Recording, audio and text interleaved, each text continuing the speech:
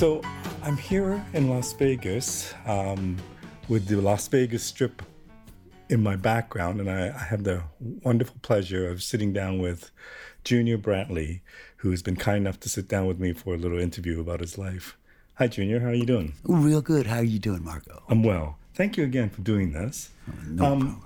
As I said, my friend Curtis spoke very highly of you and thought that I should be speaking to you about your life in music. Tell me where you were born. I was born in Carthage, Mississippi, but I came to Milwaukee real early. I was so young, I don't even remember it. Anyway, that's where I was born. Can I ask what your parents did? My mother was just a housewife. My dad worked 2 jobs that I remember. He used to work. His first job was Green Barn Tannery. And then his second job, later on, he worked at A.O. Smith. In fact, I went to Washington, D.C., and I went to the Smithsonian Institute of Technology. I went there actually to check on the motorcycle, the Harley Davidson. Yeah. And while I was there, I saw A.O. Smith. So I saw where my dad worked there, and I saw Harley Davidson. That was a good day for me. What was it that made the move up to Milwaukee? My parents brought me there. Okay, but why did they decide to move up there? Do you know? I'm sure trying to find a better life. Okay. And so that must have been quite an adjustment for them, but I guess I don't know if you would know how they felt about that move. Exactly. No, not really. Except, everybody was moving north at that time, And I won't tell you exactly how old I am, but that was a long time ago. And tell me about your memories of growing up in Milwaukee.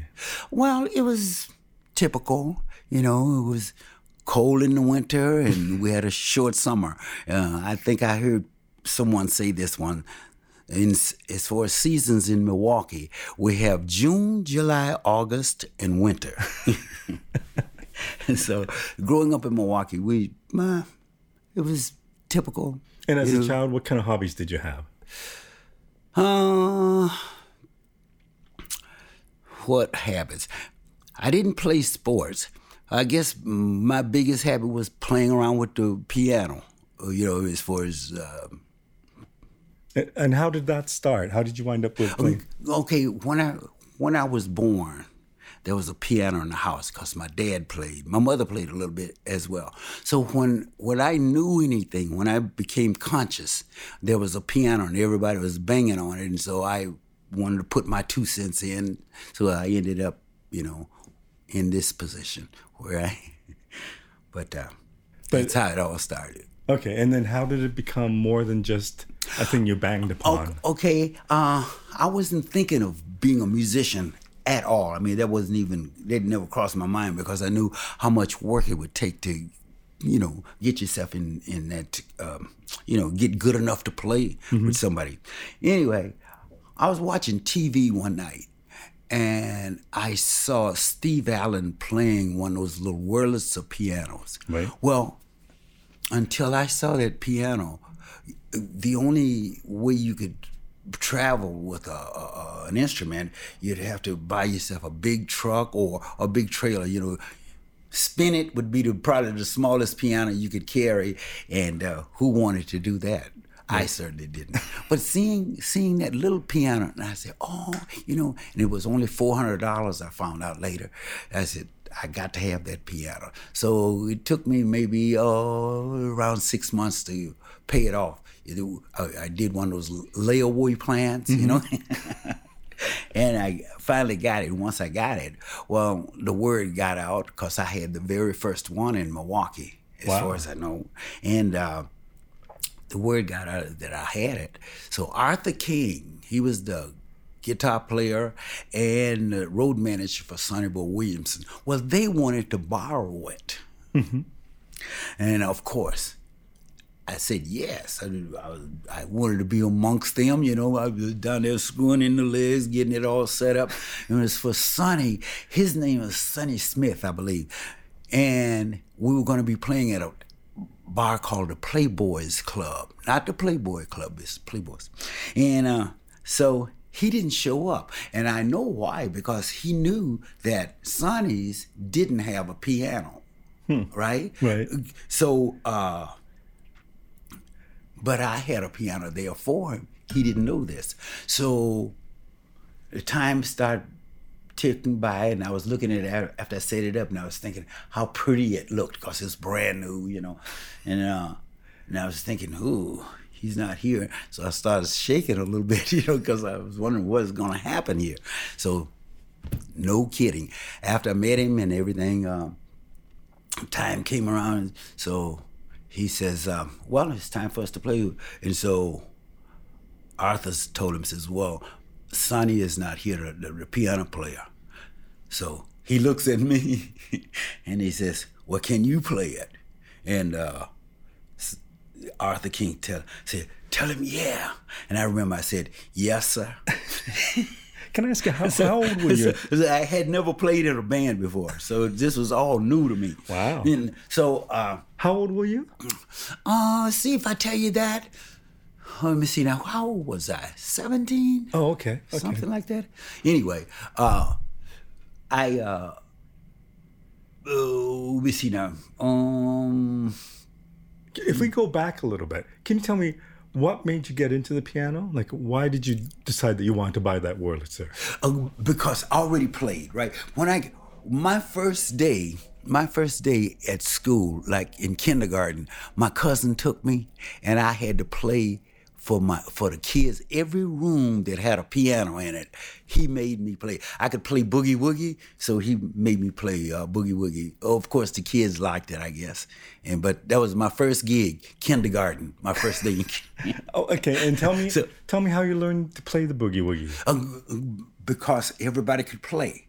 When I became conscious of there was a piano, everybody could play it. They couldn't play, professionally, but right. they could play little songs. If nothing else, they could play Jingle Bells, you know what I mean, in songs like that. And musically, I mean, this is your family, I presume, that's playing. Yes. But how did you learn new songs, or how did music come into your family's living room? Well, my dad was the cause of all of that because he played the piano and he went out and bought one. Okay. And it was there when I grew up. I'm not sure it was there when I was first born because I was born in Mississippi, but we had it when I became conscious. I don't know what, 3 or 4 years old. You realize you can talk and so forth. Well, same with the piano. I realized I could play it. I couldn't. I wasn't a whiz or anything. Still not, but. Oh, I'm sure you are. But that's how it came along. And so most of what you learned at home playing the piano was through your dad, or was it radio? Through my dad. I started picking up the radio later on. Listen to songs, and then I could pick it up. Any song that really struck you? What were some of the songs? How much is that doggy in the window? Mm-hmm. Right? Okay, I could play that. There was a song called "That's How Much I Love You." I could play that. I said, "If I had a nickel, I'll tell you what." It was because it sort of sounded like kid stuff, mm-hmm. Had to, I don't know. I picked up songs here and there, and of course there was a lot of jamming, just banging on it, not playing anything, just keeping up noise. So moving back to the point where you were playing with Sonny Boy Williamson, mm-hmm. Tell me about that experience and what it meant to you. Well, okay. First, after I decided to, after the piano player didn't show up and it was my gig, okay, the first tune he played was in the key of E. Mm-hmm. Now, I know that's... Now, the reason why I'm bringing that up is this. When I first got the piano, I could only play in C, F, G, and maybe another key or so. E was out of the question. So I bought this record by Ray Charles, and it was called What I Say, because it had that very same piano on it. Mm-hmm. So the song was called What Did I Say? And it was in the key of E. So I first started trying to play it in C. It just didn't sound right. So I said, well, you know what? I'm going to give it a shot. So I started working on the song in E. So I finally got it. Well, I got from E to A. That song itself is an E, A, and B, right? Okay. Well, it got me to start exploring the piano because I realized there's other ways of playing rather than C, F, and G like I had been doing. Mm-hmm. Well, by me doing that, the first song that Sonny Boy played was in the key of E. If I hadn't learned What I Say, I wouldn't have passed the audition. Yeah, that wouldn't have been your gig. I wouldn't have got the gig. And this was also the first time you ever played with a band? Ever played with anybody. Now, can you maybe go back and explain to me what that must have felt like to you? Well, I remember being nervous. I think I was more nervous than anything because I didn't know what the songs were going to be. I didn't know what key they were going to be in and so forth. So it was more of I was on edge, or I guess that's the word you'd use. I was anxious. And at a point, do you remember during that evening if you ever felt comfortable, or was the whole evening on edge? I think the whole evening was on edge. But did you get a chance to enjoy yourself playing with a band for the first time? I didn't. I don't think I enjoyed myself until afterwards. I think after the gig was over and I was safe. And at that point, did you think I could maybe do this for a living, or that I would like to do this more often? After that, I did. That's when I realized it's a possibility. Well, see, first of all, living in Milwaukee, we didn't have any radio stations that played the blues. I had never heard the blues before. And so once I got up to the blues, I realized there were other people. There was Muddy Waters, Howlin' Wolf, and all these people. Right. Well, I had never heard of them before that. And I listened to how they were playing, the songs that they were playing, and I realized I can play this, you know. So is it correct to assume that being in Milwaukee, a lot of blues musicians came through town because it wasn't too far away from Chicago? Right. Okay. Right. So once you realized that there are other opportunities, did you wind up playing with these other musicians when they came into town, or no, never did. And I became a blues musician, but I'm kind of a different kind of blues musician. See, when I'm hired, I want to let them know right up front, I'm a blues musician, but I'm not a traditional. Like, I never played with Muddy Waters and those people.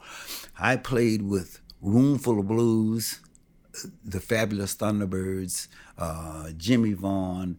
I did play with the Del Vikings, which is kind of like a doo-wop group. It's a little different. But I played with the new blues rather than the traditional blues. But as far as the new blues are concerned, those are pretty big names to play with. That's true. And the Fabulous Thunderbirds, when I played with them, they had a hit record. And there's nothing like playing with a band with a hit record. That's totally a different beast right there. Well, for sure. When I meet people who've had hit records, it is a different beast. And I think they see the world a little differently. And exactly. I'm sure when you're on stage and you play a song that's a hit record for the band that you're with, that feeling of what you get on stage must be incredible. It is.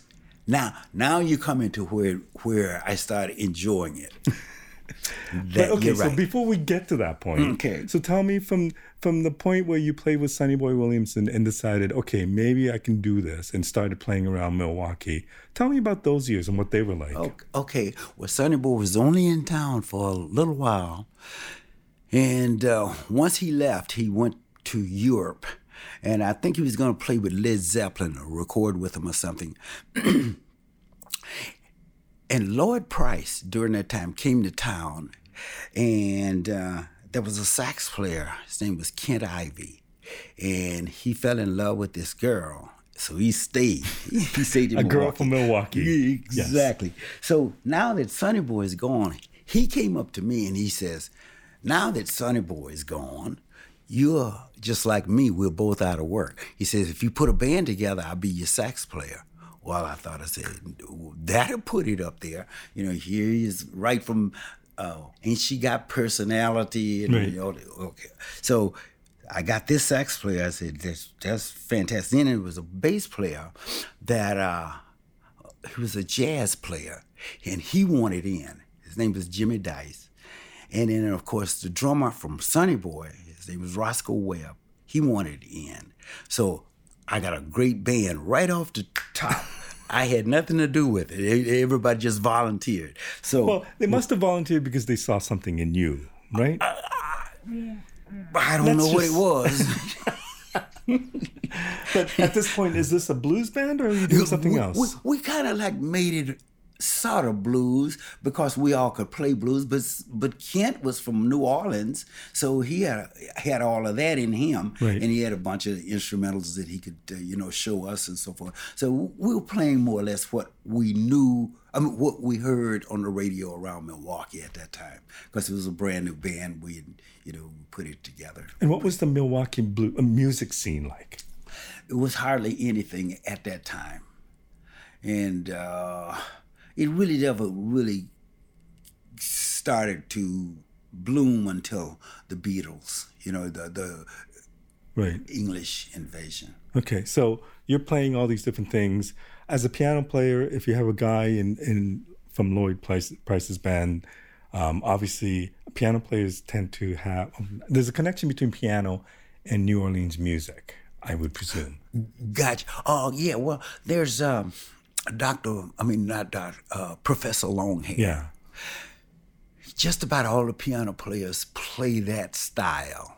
Some of them can play it exactly like him, some even better. Dr. John, for instance, Right. And, yep. But you know what? I never really got off into that because once you figure that out, you sort of like, you stain yourself because you're going to go back to it. Right. Everybody's going to say, I know. Can I ask you who your influences were? Like, I don't know if you were imitating or emulating. I didn't have any influences yet, but I do now. Although I can't play nearly as well, or I don't even try to play like him. I just like him, and that's Oscar Peterson. And actually, he's from Canada. Yes, yeah, an amazing player. I was playing the North Sea Jazz Festival. Oh, that's a long time ago. It was probably about 89-ish, and we played with Oscar Peterson. I shook his hand, the whole works. And I was playing with Ronnie Earl. Ronnie Earl is from Roomful of Blues. And Ronnie says, you want to see him, don't you? And I said, yeah. He says, come follow me. So I followed him. He walks up to the door where Oscar Peterson was working. He says, my name is Ronnie Earl, and this is Mr. Junior Brantley, and he's a guest of Oscar Peterson. And everybody said, oh. So they got it together. They brought us right down to the front. It was all a big lie. I wasn't. I was almost afraid because he set us right down front. But anyway, I could see Oscar Peterson. I could see his hands. He was only about far from me to that wall there. I could see him. He was just that close. And, of course, the drummer and bass player, they were just as awesome. It was an awesome concert. Yeah, I'm sure. And, of course, at the desk, because we stayed at the same hotel, everybody does at that North Sea Jazz Festival. And I met him, shook his hand. He had a big hand. But Oscar Peterson is my man. I can imagine. So going back again to Milwaukee and starting your own band. So how did that band do? It did good. We went to we played around Milwaukee for a while. We went to Chicago and we played down there for a while too. But we didn't do anything, like recording or anything like that. And at this point, was the goal to become a recording artist, or how did you view your profession? Like, was music still a hobby, or was it? It was still a hobby. although, in the back of your mind, you're always hoping somebody's going to come in the back door and discover you. That's always in your head because, that's just the way you are. Actually, I played Chicago, and I was also working at American Motors at the time, and this was getting a little too much, and I decided I'd quit. Well, just as I quit, someone... Sorry, you decided to quit music, or... Quit Chicago, quit driving down there every week. Right. And just as I quit Chicago, a guy called me up, Tom February, called me up, and he had a band he was putting together. He wanted me to be in it. So it didn't have a name, of course, because we were all brand new.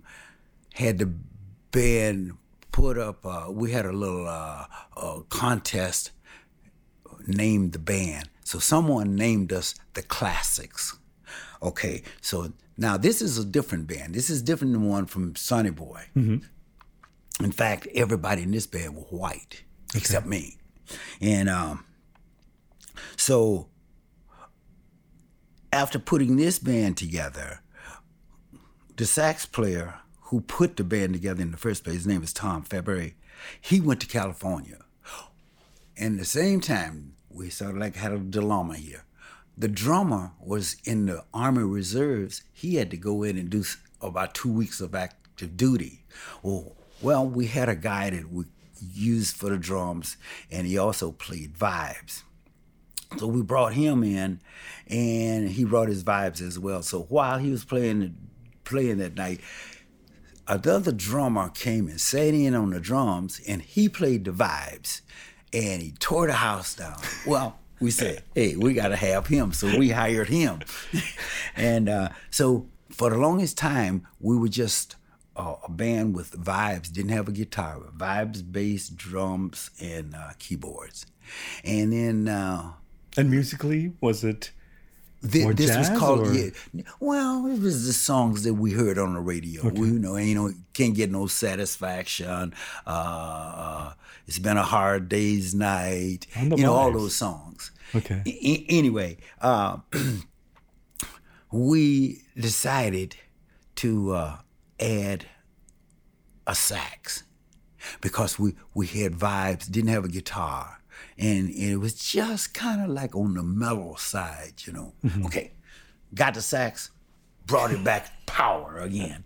Well, we used to play a place called Monte Zifkos, and so did all the bands. Well, this one particular night, we were playing downtown, and let me see now, what was the name of that club? It's gonna slip my memory. I can't remember the name of the club. But anyway, we were playing there, and Little Artie and the Pharaohs, mm-hmm. They were a band that was a lot like Bobby Blue Bland. They supposed to have been there. They were playing Monte Zifkos, and we took their place at, I almost had it, at this place. It was downtown Milwaukee. And someone went down to Chicago and told RCA about Little Artie and the Pharaohs. Well, that night, they came up to see Little Artie. Well, Little Artie was out there, and he saw us. Nice. Okay, I know. And so he talked to us and says, did we have any originals? And I said, we just finished a CD, album. And so he stuck around that night. I think he had two things he wanted to do. He wanted to hear our record, which he did, and he hated it. And and he wanted to see Little Artie and the Pharaohs. But in 2 weeks, he came back up there, and he said, the RCA had a contract, wanted to sign us. We were totally surprised. We thought it was Little Artie's chance, Right. So that's how we got into the recording. So we went down and did a demo, and they released one of the songs. It was a song by Rufus Thomas called "Do the Dog." Right. And of course, we couldn't come up with they gave us 1 year with a 4-year option. We couldn't come up with a song that they liked, original. So they dropped us. I have two questions about that. Okay. So one, and if you don't mind me asking, so you were in a band with other white men. Tell me about that in that time. And I don't know how race affected you. Oh, none.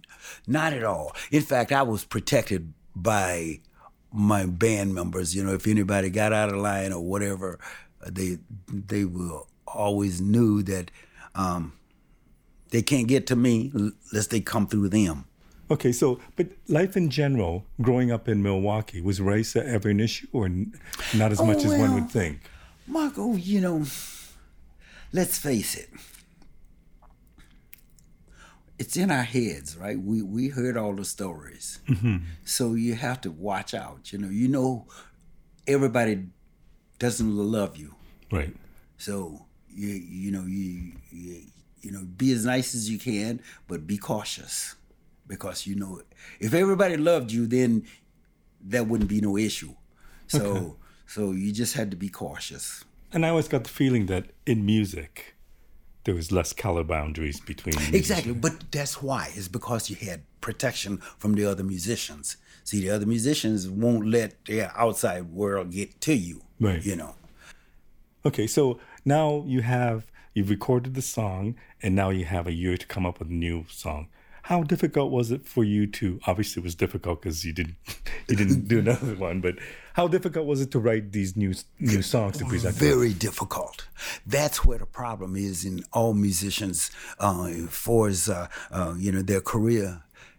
You have to have something to sell, and you can't sell other people's stuff. You got to write your own, or have somebody write for you. Well, that's the biggest problem, or that's the hardest part of music, you know, to sell music, is to write it. So in going through the exercise of writing songs for the record company and getting rejected, how did you view that? Did you appreciate just how difficult it was? Were you bitter about it, or it's, you know, it's just like the lottery. Do you know how difficult the lottery is? Same thing. Right. You know exactly how hard this is going to be. You know that you're going to have to compete against Sonny Boy Williamson. You're going to have to compete against the Beatles. You know it's harder than the lottery. So because someone wins the lottery every week. No one gets a hit every week. That's true. So they dropped you. How did you feel about the music industry at that point when they said, we're not going to sign you for another year? That's it. We got to get better if we're going to get anywhere. And we tried, but then another band came along, and it was called Short Stuff. And I was living upstairs over my cousin's bar, and I heard this band downstairs, and it sounded like Sonny Boy. So I went down there to check them out, and it was Short Stuff. And I asked Marty Leary, he was the manager, to let me sit in. I had my gear out in the van right in front, and he let me sit in. After sitting in, he asked me, he said, "Would you like to join this band?" And I said, "Absolutely." So I said, I got some more gigs I got to finish up with Junior and the Classics. That was my old band. And as soon as I'm done with them, I'll be there. So that's how that all started. So by this time, you're thinking music is my career? Yep. Okay. Definitely. Because Electric Flag, Blood, Sweat, and Tears, you know, all those bands, they were playing blues. And our band was a blues band, and blues was catching on. It was going to be a little quick blues thing, and it happened. Well, Kim Wilson from the Fabulous Thunderbirds lived in Detroit. He came over to Minneapolis, actually, and he saw us. And after seeing us, now this is what he said, and I still have the article, so if it's a lie, he told it. He said, after seeing us, he went down and got a hold of Jimmy Vaughn down in Austin, Texas, and that's how they became the Fabulous Thunderbirds, after seeing us. Wow, that's a nice compliment. Yeah, exactly. So now that the Fabulous, so we played, we put out 2 records, no biggies, short stuff. So in 1986, the Fabulous Thunderbirds had a hit record. They had put out records too, and they had flops as well. But they got a hit. And I went down to see them, but not to join them. That was the furthest thing from my mind. But they were looking for a piano player. I had no clue. They were opening for Stevie. So Reese Winan, he was doubling. He was playing with them, and then he would play with Reese. Well, that was their last night in Milwaukee. They were looking for a piano player. Well, I was trying to help them find a piano player. And I had a card, and on this card it had a keyboard, a piano keyboard, and a computer. And from the piano, it had a chord that came out and it spelled my name, Junior Brantley, and it went into the computer, right? Well, in '86, that was pretty hip. That was a cool thing. So as we were talking, he looked at this card again, and he says, "Do you know anything about sequencers?" And I said, "Yeah, I have one." And so he already knew I played the blues. So what he was thinking, and I didn't know it at the time, he was thinking about how to get that tough enough, that sound, right? Yeah. So I have the sequencer, and I can play the blues. Well, you hired. Anyway, he called the other 3 guys, and they went back in. They were discussing this, and they were only back there 10 seconds. And as they were back there, I was thinking, these guys all from down south, they're from Texas, they're not going to hire me, because they just told me what they were going to be doing. They're going to be doing the Johnny Carson show. Their next gig was going to be at Madison Square Garden. They're going to be touring with Bob Seger and all this stuff. And I said, before I could get this going through my mind, thinking about it, Ken Wilson walks out the door and he says, "Well, Junior, they gave me the green light." And my heart says, boom, boom, goes. Okay, why did you think they weren't going to hire you, though? Why did you have doubt? So what? Why did you have doubt that they weren't going to hire you? Because they were from down south. And things hadn't quite settled yet. It was still pretty segregated, you know what I mean? Okay. So that was the race thing that you were thinking. Exactly, okay. Exactly. Right. That was the only reason. And obviously they weren't. Exactly. So what did that do to your life, joining the Thunderbirds? Well, I saw the world because I toured. I must have went around the world 20 times. I got a little hipper. I wasn't so green, you know. But you had to bring it up a notch or two, right? Exactly. And then I would think that, you're playing now at a different level to much bigger audiences. Now you have a hit song and people are responding to you. Did you enjoy the ride? I sure did.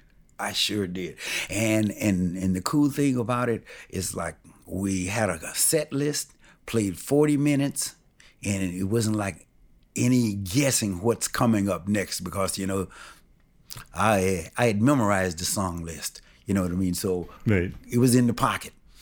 So all I had to do is go on stage, and I couldn't wait to get there. And how long were you with the Thunderbirds? About 13 months, okay. Something like that. We took off, and Roomful of Blues called me for a tour. So I went on tour with them. So while I was on tour with them, Greg Piccolo was the leader, and he told me, he says, "Listen, sir, I know the situation with the Fabulous Thunderbirds. They got their corporation. It's already closed. You're a side man." And I said, "You're absolutely right." He said, "Well, you come with us, I'll put you in the corporation. You'll be you'll be a full member." And I said, you know what? Everybody else is getting hits that used to be on that short stuff circuit. Thunderbirds, Los Lobos got a movie, you know, and Robert Cray, and these are the same people that used to be on them, you know, before they got their hits. Right. And I said, you know what? Roomful might be next. So that's why I left the Thunderbirds. I was thinking, I was gambling. I said, I'm going to go with Roomful because they might be the next one to get a hit, and I'll be in the corporation. I'll make that big money. Right. You know, so that's how that happened. Was that a difficult decision to make? No. Not you're really. you're still in touch with Jimmy Vaughn. And, Exactly. In fact, the drummer and bass player for the Fabulous Thunderbirds are from Roomful of Blues. So that's an interacting band. and at that point, where was Roomful? And like, how established were they as a band? Oh, very established. And they just never had a big hit like the Thunderbirds did. But at that time, what did they have? They must have had out 17 albums. Oh, okay. And so tell me about going from a 4-piece. Was it a 4-piece band, Thunderbirds, or 5 at that point? Yep, it was 5 with me. Okay. So going from that to Roomful, which is much pieces. bigger. That was fabulous again. And that was an easy gig to see, you got to learn the songs, right? Right. Well, in most cases, I don't know why recorders are this way, but they always put the piano in the weeds. You have, what's he playing? Well, in Roomful of Blues, it was just the opposite. They jacked the piano up. I could hear them real good. So it was no problem learning the parts. So there's another easy one. And then you were with them for how long? Almost 6 years. Okay, so once again, probably toured the world. Still waiting for that hit. But that hit, we come back to that hit. It is a difficult thing, right? Exactly. And so at least you had a flavor of that with the Thunderbirds. That's right. I can't, just even that I think is pretty special. Totally special. And I mean, if we could figure out how that happens, but then you would have done it already. That's exactly right. And then, okay, so the story I heard, and I don't know if this is true, is that you were with Roomful and you came to Vegas. Yeah. And somebody saw you and said, you look like Little Richard. Is that correct? Okay, that's almost correct. Okay, I was in Lake Tahoe. Okay. And I had heard about Sonny. You were just talking about the Checkmates. And I wanted to see them. Okay. Because I'd never seen them. I heard a lot about them. We were at Harrah's, Roomful of Blues, and they were at Harvey's. This is in Lake Tahoe. So on the break, I went over to see them. This is Sonny Charles, who was with the Checkmates Limited. That's right. In fact, he was there. I remember seeing him. Anyway, I was standing there watching them. They were behind this bar, and they were pretty high. And I remember I had my arms like this because I didn't want to sit down. I was just watching them. And this guy comes walking up right in front of me. And he says, he was looking at me, and he was saying, if I put some makeup, and he was saying all this. I thought he was saying that I was gay or something like that. Not that I'm against gay people. It's just that I'm not gay, so I almost wanted to push him away. But then I found out what he was talking about. He's talking about putting makeup on me to look like Little Richard. Okay, but did he even know that you played piano? So it didn't matter. Clue. Oh, he went by my looks only. Okay. And so, because after he said all this, he says, "Are you a musician?" And I was angry. I didn't even want to say yes, but I said, yeah, or something like that. And then he says, what do you play? I didn't want to tell him that either, but I did. And I said, I play the piano. And then I saw his eyes light up. He says, oh, I can make a Little Richard out of him. So that's how and then he says, could you come to an audition? And I said, I'm in a band. I said, we got insurance. I said, I don't want to leave. I don't want to audition. And he says, well, son, he says, just come over and audition and you can decide whether you want to do this later on or something of that order, he said. Anyway, he talked me into it. I said, okay.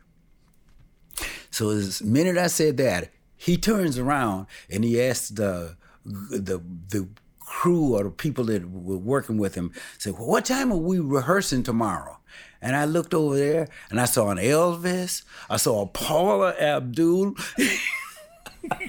And I saw all these little cute girls. I had no clue who they were, but I found out later they were dancers. And I said, hey. Spoken like a true musician. Exactly. So I went over there and I did the audition, and by me being around forever, believe it or not, two of the band members, I knew them. So they played real hard so I would pass this audition, and I did. So this was in February. So I didn't get the gig. He didn't want me in Lake Tahoe. He wanted me in Las Vegas. But he didn't start his show down here until December. And this was in February 14th. This is so I had all this time to wait. So I called up my girlfriend back in Providence and told her. And so we laughed about 10 minutes. And I said, you know what? I'm going to do this. So I went back, and around July, I would say, I better go and get a record by Little Richard, because I only heard a couple of songs here and there on the radio. So I went and got and I heard Little Richard and listened real close. I called Donnie Moore and I told him, Donnie, can't do it. And he says, why? And I said, if I sing like Little Richard like that,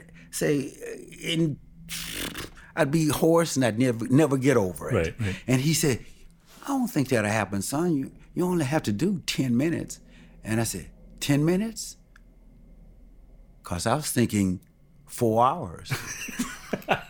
He said, 10 minutes. I said, Donnie, 10 minutes, I'll be there. So you quit Roomful because of this, right? Yep. Was that a difficult decision? No, because of my son. Okay. See, this is before cell phones. I came out here in 1992. People had cell phones, but I didn't. They were really big back then. Exactly. In fact, that's what Greg had, and he was on the bus. And so I would wait till the bus stop at a truck stop, and I would try calling home. And Damien, my son, he's 11 or 12 years old. He would go to school and wouldn't come home because he was being taken care of by my girlfriend, and he just resented that whole thing. So I had a hard time dealing with that because, you think about it, you don't know where your kid is, and you're out there on the road like that. Well, when I had this opportunity to come and do this gig in Las Vegas, well, that would solve that. I'd bring him, I could watch him. Not only that, he was in the gangs, and they were young, but still, they were going to grow into criminals. And I had a chance to stop all that. So there was no hard decision at all. Okay. So everything worked out well with your son? Exactly. Okay, good. In fact, he's doing real good. Let me tell you that story. When he finished high school, I told him, I said, Damien, I have a little money. So you choose the college you want to go to, and we'll make it happen. And he says, I don't want to go to college. Oh? I said, what you going to do? He said, I want to be an impersonator. And I said, oh, okay. And I was thinking he wanted to be a Little Richard. Because it runs in the family. Exactly. And he says, no, I want to be Michael Jackson. And I said, Michael Jackson? I said, I know you sing, but, Michael Jackson dances. And he says, I can do that. And I said, I've never seen you. The only time I ever saw you dance was when you were walking out and I tell you to take up the garbage and you dance around the thing. But I mean, what kid is going to dance in front of the dad?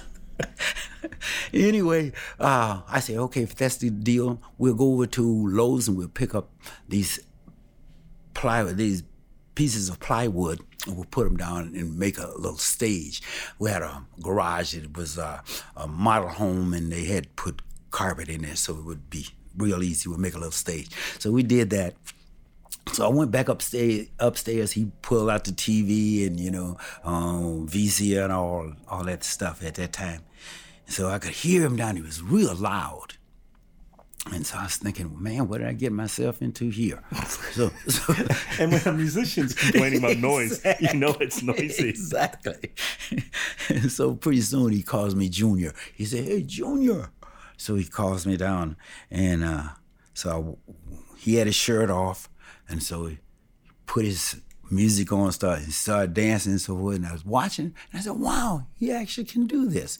So I watched him for a little while, so I had to go to work. So I told Keith down at the show about Damien. So Keith wanted to see him. So I called him back, and Damien didn't want to be seen, right? And I said, all he wants to do, I'm telling Damien this, all he wants to do is see you. Yeah. And I said, you remember that jacket that another impersonator, William Hall, gave you? I said, put that jacket on and do your little dance and sing, and that's all you have to do. So it talked him into it. So Keith went down there, came over to my house that night. So we watched him. So he called up Donnie Moore, the same little guy. And so Donnie says, well, Keith, what do you think? And Keith says, I think he's got it. He says, okay, fire Madonna and hire him. So he's had a gig ever since. So he's still doing it? He's still doing it. That's a long time. I know, over 20 years. Wow. So are they on the Strip right now, or are they touring? On the Strip as we speak. Oh, that's interesting. I know. Wow. So I get the impression there wasn't a real connection between you and Little Richard before this opportunity, which kind of surprises me from a piano player. Right. But see, the whole thing about Little Richard now, Little Richard's records, that wasn't him playing the piano. So Little Richard didn't really learn how to play the piano until after he had really become a star. Okay. So you did... Now, Jerry Lee Lewis, now that's different. Now he plays. He always could play. And play really good. Yeah. So you did this gig for how long?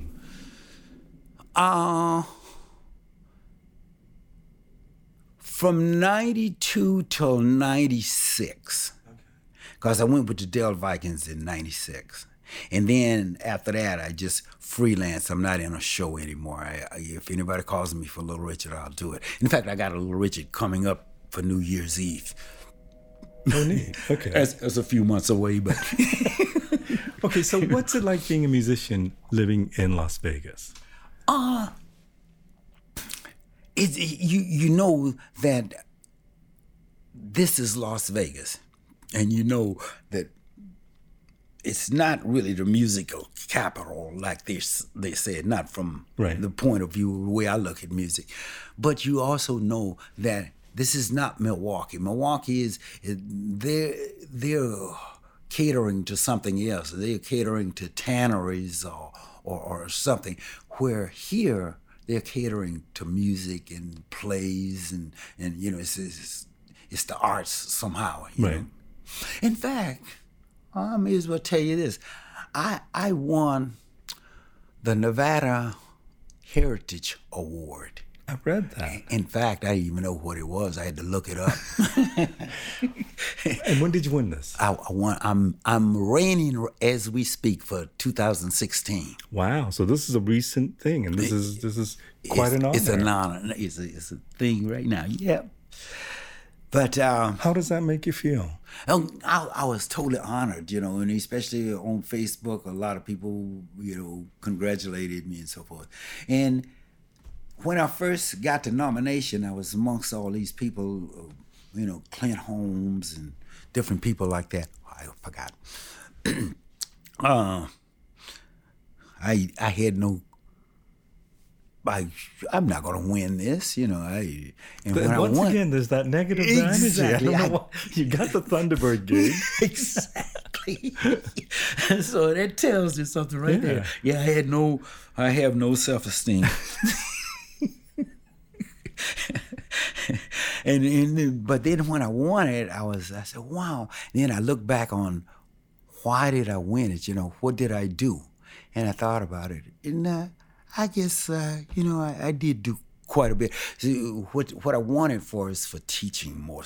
So yes, we talked about this. You said you taught blues right here at the House of Blues. Right, exactly. The kids. Tell me about what motivated that or what inspired that. Okay, that was a show that Dan Aykroyd put together, and he put it in all the House of Blues around the country. Okay. And so when they did it here, they asked me to play. It was a 7-piece ensemble, and couple of narrators, and so they were, doing a lot of talking. And on the songs, we did more or less examples, not full songs. Say if we're doing a Muddy Waters, well, this is the way Muddy Waters would do this, and if Elvis would do it like this, and Big Mama Thornton would do it like this. We did Hound Dog, back to back. And that kind of thing. That's more or less it was more entertaining, but it was also educational as far as history. Tell me how important that is to let people know, let young kids know about. Well, now, if you look at it for the future, I'm not sure it's that important. Real reason why I'm saying that is because it seems like music, as we knew it, say, through the 70s and 80s, is not going to be that way anymore. They use DJs for big crowds and so forth, and so people are they look at mannequins and all kinds of stuff rather than a sax player up there, you know what I mean? So I'm thinking, for the future, I'm not sure that there's a reason to learn music. Because there's so much music that's been recorded already. Right. You can reach back and get anything you want if you want to hear it, if that's what you want. So why learn it? I mean, why, Whoa. I don't know. I mean, I just think it's important that people get exposure, and there's so much out there. That too. But not if you didn't hear the blues, and then all of a sudden you stumble upon it. I mean, I just think just having, whether it be jazz, blues, or whatever, that people, at least they get exposed to it, they can decide whether they like it or not. That's true. Or they might not like it now, but they might like it later. But it would be so true. It would be horrible if they never got exposed to it. You know what I mean? That is so true. You're right. But good for you for doing that, and congratulations for that award. All right, thank you. And you still do some recording. I know you've also done a bunch of recordings with Jimmy Vaughn. Yeah, yes. And but I haven't done any recording with him in a while. I was only on a couple of his records, the first and second. Right, but that connection is from the Thunderbirds days. Yes. Okay. Yes. Oh, good. And then you're keeping yourself busy these days, gigging around Las Vegas. Right. In a bunch of different bands. Exactly. I appreciate you telling me about your life. I didn't know much about it. I think every life is important. I think musicians, especially what you guys go through. Exactly. It's not an easy road. But to have a dream one day to play in front of people, and now looking back to have spent all your time playing and I guess living that dream. And I know it's not easy, and I know it's not full of money and everything, but you've basically lived your life doing your thing. I did. Which is pretty amazing. I agree.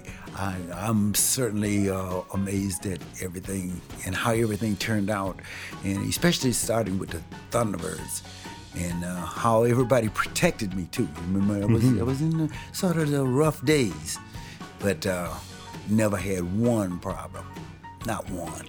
No, Junior, it was a real pleasure meeting you. Thank you so much. Oh, my pleasure.